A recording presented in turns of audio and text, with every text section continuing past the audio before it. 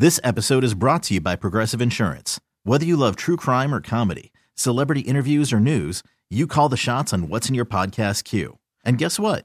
Now you can call them on your auto insurance too with the Name Your Price tool from Progressive. It works just the way it sounds. You tell Progressive how much you want to pay for car insurance, and they'll show you coverage options that fit your budget. Get your quote today at Progressive.com to join the over 28 million drivers who trust Progressive. Progressive Casualty Insurance Company and Affiliates. Price and coverage match limited by state law. All right, we'll go out to the Around Fuels and Downstairs Convenience Stores guest line. Truly steps beyond convenient. Then we'll find one of the hottest heavyweight contenders out there, Jarrell Big Baby Miller. He's fighting Gerald Washington coming up in Brooklyn at the end of the month at the Barclays Center. Jarrell, give me a sense of how excited you got to be to be fighting in front of Brooklyn. That's got to be a big deal for you. Most definitely. It's been a while since I've been able to fight in New York, much less even fight in Brooklyn. So, it's definitely a monumental moment for me in my career. But, when you fight in Brooklyn, you got to catch a Brooklyn beat down. So we got to whoop this West Coast behind. Now, Gerald Washington's last fight was against Deontay Wilder. A lot of people gave him some props for hanging in there before he took a devastating knockout. What did you make of that performance from him and the fight with Deontay? Like I said before, he was doing good, but it's the first time I've seen somebody who get praised so much for getting knocked out in the sixth round. And he felt like he has the new tools to beat me because he got knocked out in the sixth round. He went to camp with Vladimir one time. When I've went to camp 8 times with the Klitschko's, and Deontay can hit me with a handful of wrecks. So it's going to be kind of funny. He said he's mostly always ran in most of his fights. But he told me he's gonna bring the fight to me, which I doubted. Amir Mansour, 6 foot, 220 pounds, backed him up. Eddie Chambers, 5'11", 220 pounds, backed him up. Now 6'4", 280, 300 pounds, you're gonna back me up? Okay, buddy, we're gonna see about that. We're talking to Jarrell Miller. So, Jarrell, you have such an extensive background, boxing, kickboxing, and you've also, sparred with the likes of the Klitschko's, but you've also been in there with some of the UFC's best. How beneficial do you find that, man? It seems like you almost go to the buffet line as far as what training camps you can go and picking knowledge from everywhere. Is that something by design, and you don't want to stay too stagnant? Yeah, I've always wanted to travel around. I hate sitting still. I think as a man, we're not meant to stand still in one spot. We're meant to kind of like adventure and learn different things, and then bring it back and use and take what you can from it. Word travels fast. Once I hit a gym and I start training and spar with one guy, the trainers find out, they tell the other trainer, and then I end up sparring with their guys, and I end up moving around, So sometimes I'll be on vacation just in the gym training and end up picking up a check for beating up on some guys, So it's pretty funny to me, But I've definitely learned a lot in all sports, and I know what I bring to the table. Well, we're down here in Miami. My guy's Shannon Briggs. Love Shannon, and sure. I saw you. Like, that's kind of like my first time I got a chance to catch attention. I was like, oh, look at this guy. He's going to the heavyweight factory. That's kind of cool. And man, you seem like you were getting into it. You got into it with I believe it was Trevor Bryant and Bermain Stavern. Like, you weren't afraid of making your presence known there. No, that's part of what it is. Me and Trevor Bryant are cool now. Bermain Stavern, he a punk. Shannon Briggs is like big uncle. I'm always calling, asking for advice and stuff like that. But he know what it is, man. When we step in the building, man, we gonna put on. Is you gonna call my name, be ready for war, man. It's that simple. This don't think I'm not. It's gonna be unanswered. I'm a fighter. You're a fighter. You got hands and I got hands. Let's see who the best man win, and guarantee I'm gonna knock somebody out. How do you feel like it is these days, man? Because you seem like you're a man who's about the action. Like, you'll definitely, if somebody's going to call you out on social media, you're going to go about it, because it's never been easier these days to pump up a fight as far as, Twitter beefs or Instagram beefs. But, I think a lot of fighters probably think there's not going to be repercussions for that. Are you finding that guys will be easy about talking the trash but not exactly be willing to back it up? Yeah, most definitely. A lot of Twitter fingers out here, Deontay had a bully a couple of years ago, on Instagram and Twitter, and he was quick to go beat up that guy in a sparring session. But now we got real fighters calling him out, ready to jump in that ring with him, and he's nowhere to be found, But like I said, you got to put yourself in a position so these sanctioning bodies hear you, meaning you can sell tickets and you're making fans scream your name. And that's what we're trying to do right now. And when we get to that point, everybody's going to know. Well, that's one thing I found frustrating. Getting to talk to Shannon Briggs a lot down here. When he put so much behind fighting David Haye on social media and chasing him down in London, and then when time came to fight, he wasn't there. The same thing with Deontay Wilder, and I find it frustrating as a fan watching you guys because, man, we get so excited behind these things, and then it kind of feels like either it's a promoter or the fighter or somebody. It gets taken away from us because, man, you do get this hype behind it, but then all of a sudden all the work is for naught. Yeah.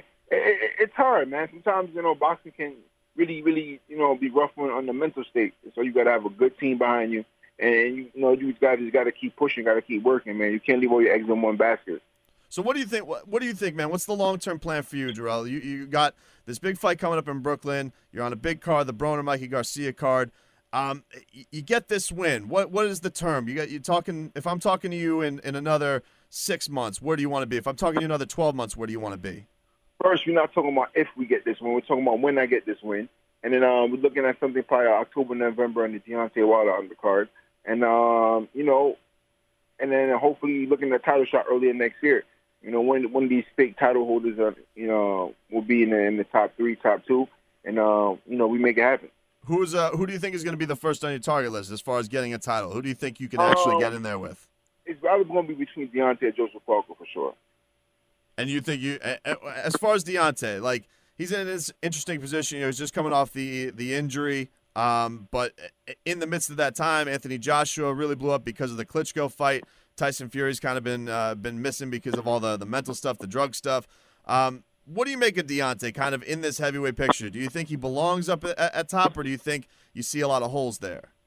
I mean, there's a lot of holes. I mean, he got there. He fought 30-something bums, and then he ran into a Stavern that just wasn't up for it that night, which is, Stavern's problem. But, he took advantage of it, and he got the belt.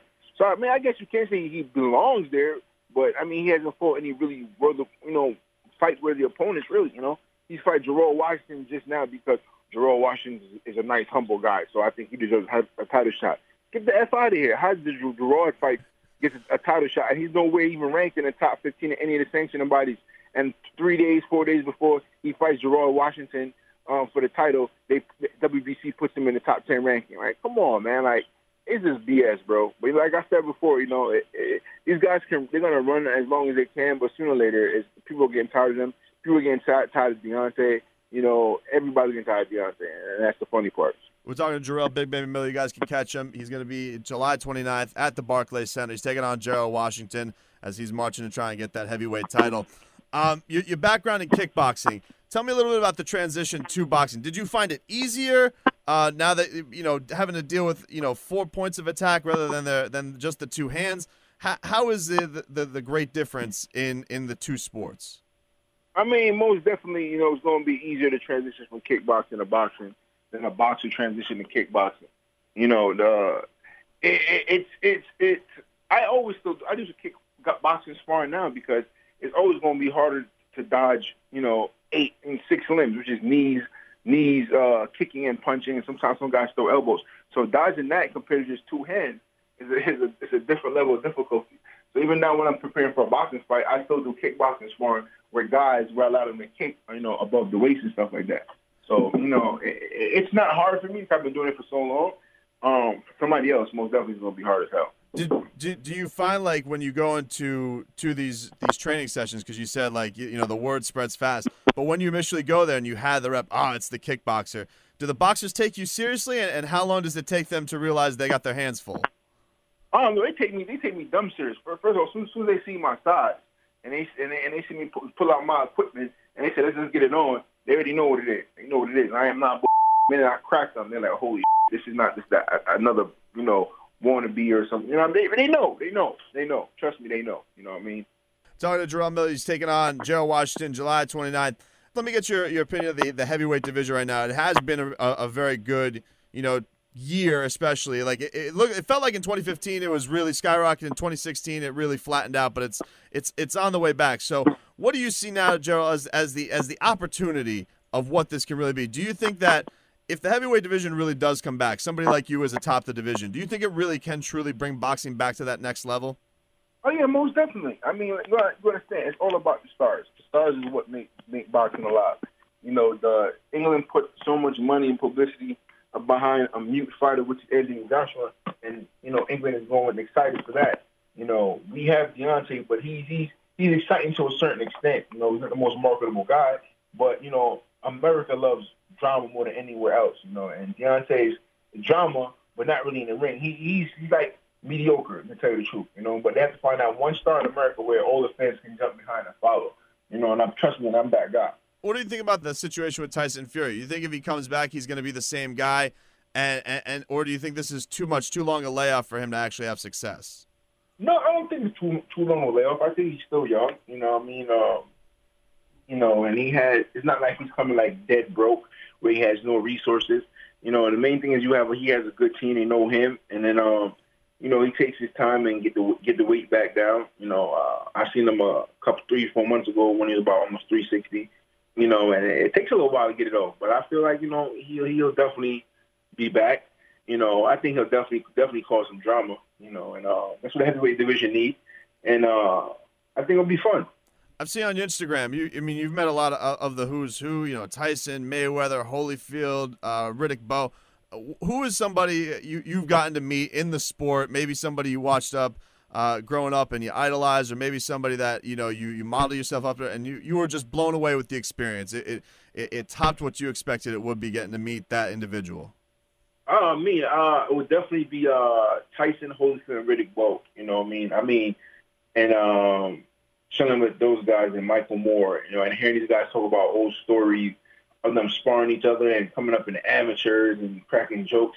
It's funny, you know, like watching these guys on TV, you know, and trying to kill each other, and then they're cracking jokes at each other. Like, you know, it's like the fight kind of never happened. You know, it's dope. You know, I think that's the most humbling, you know, experience. You know, just sitting there and talking with these guys and, you know, cracking a joke and, you know, just taking off with them. You know, so I think that's definitely something I definitely put in the books. Was there any piece of knowledge you took from any of those guys, that one that just particularly stood out? I think Riddick was always trying to show me how to turn up my body shots more, because the minute he seen my body shot, he's like, your body shots look really familiar. I said, yeah, from Bedside Do or Die. He's like, oh shit, I know it look familiar. You know what I mean? Because my trainer grew up with him. You know, so they all grew up in the same boxing gym in Bedside Boxing in Brooklyn. So, you know, he seen my style was very familiar. And when he seen the footwork, he was like, damn, this kid got something. So, you know, I think the jabs and body shot with Riddick, you know, definitely. And then some strengthening drills I took from Michael Moore, you know, from those guys down there. Jarrell, best of luck, man. Coming up at the end of July, we'll be watching for sure. You sound pretty certain you're going to get this one in the books. You ever back down South Florida, stop by the studio, all right? I appreciate it, man. No problem. See you, buddy. T-Mobile has invested billions to light up America's largest 5G network, from big cities to small towns, including right here in yours. And great coverage is just the beginning. Right now, families and small businesses can save up to 20% versus AT&T and Verizon when they switch. Visit your local T-Mobile store today.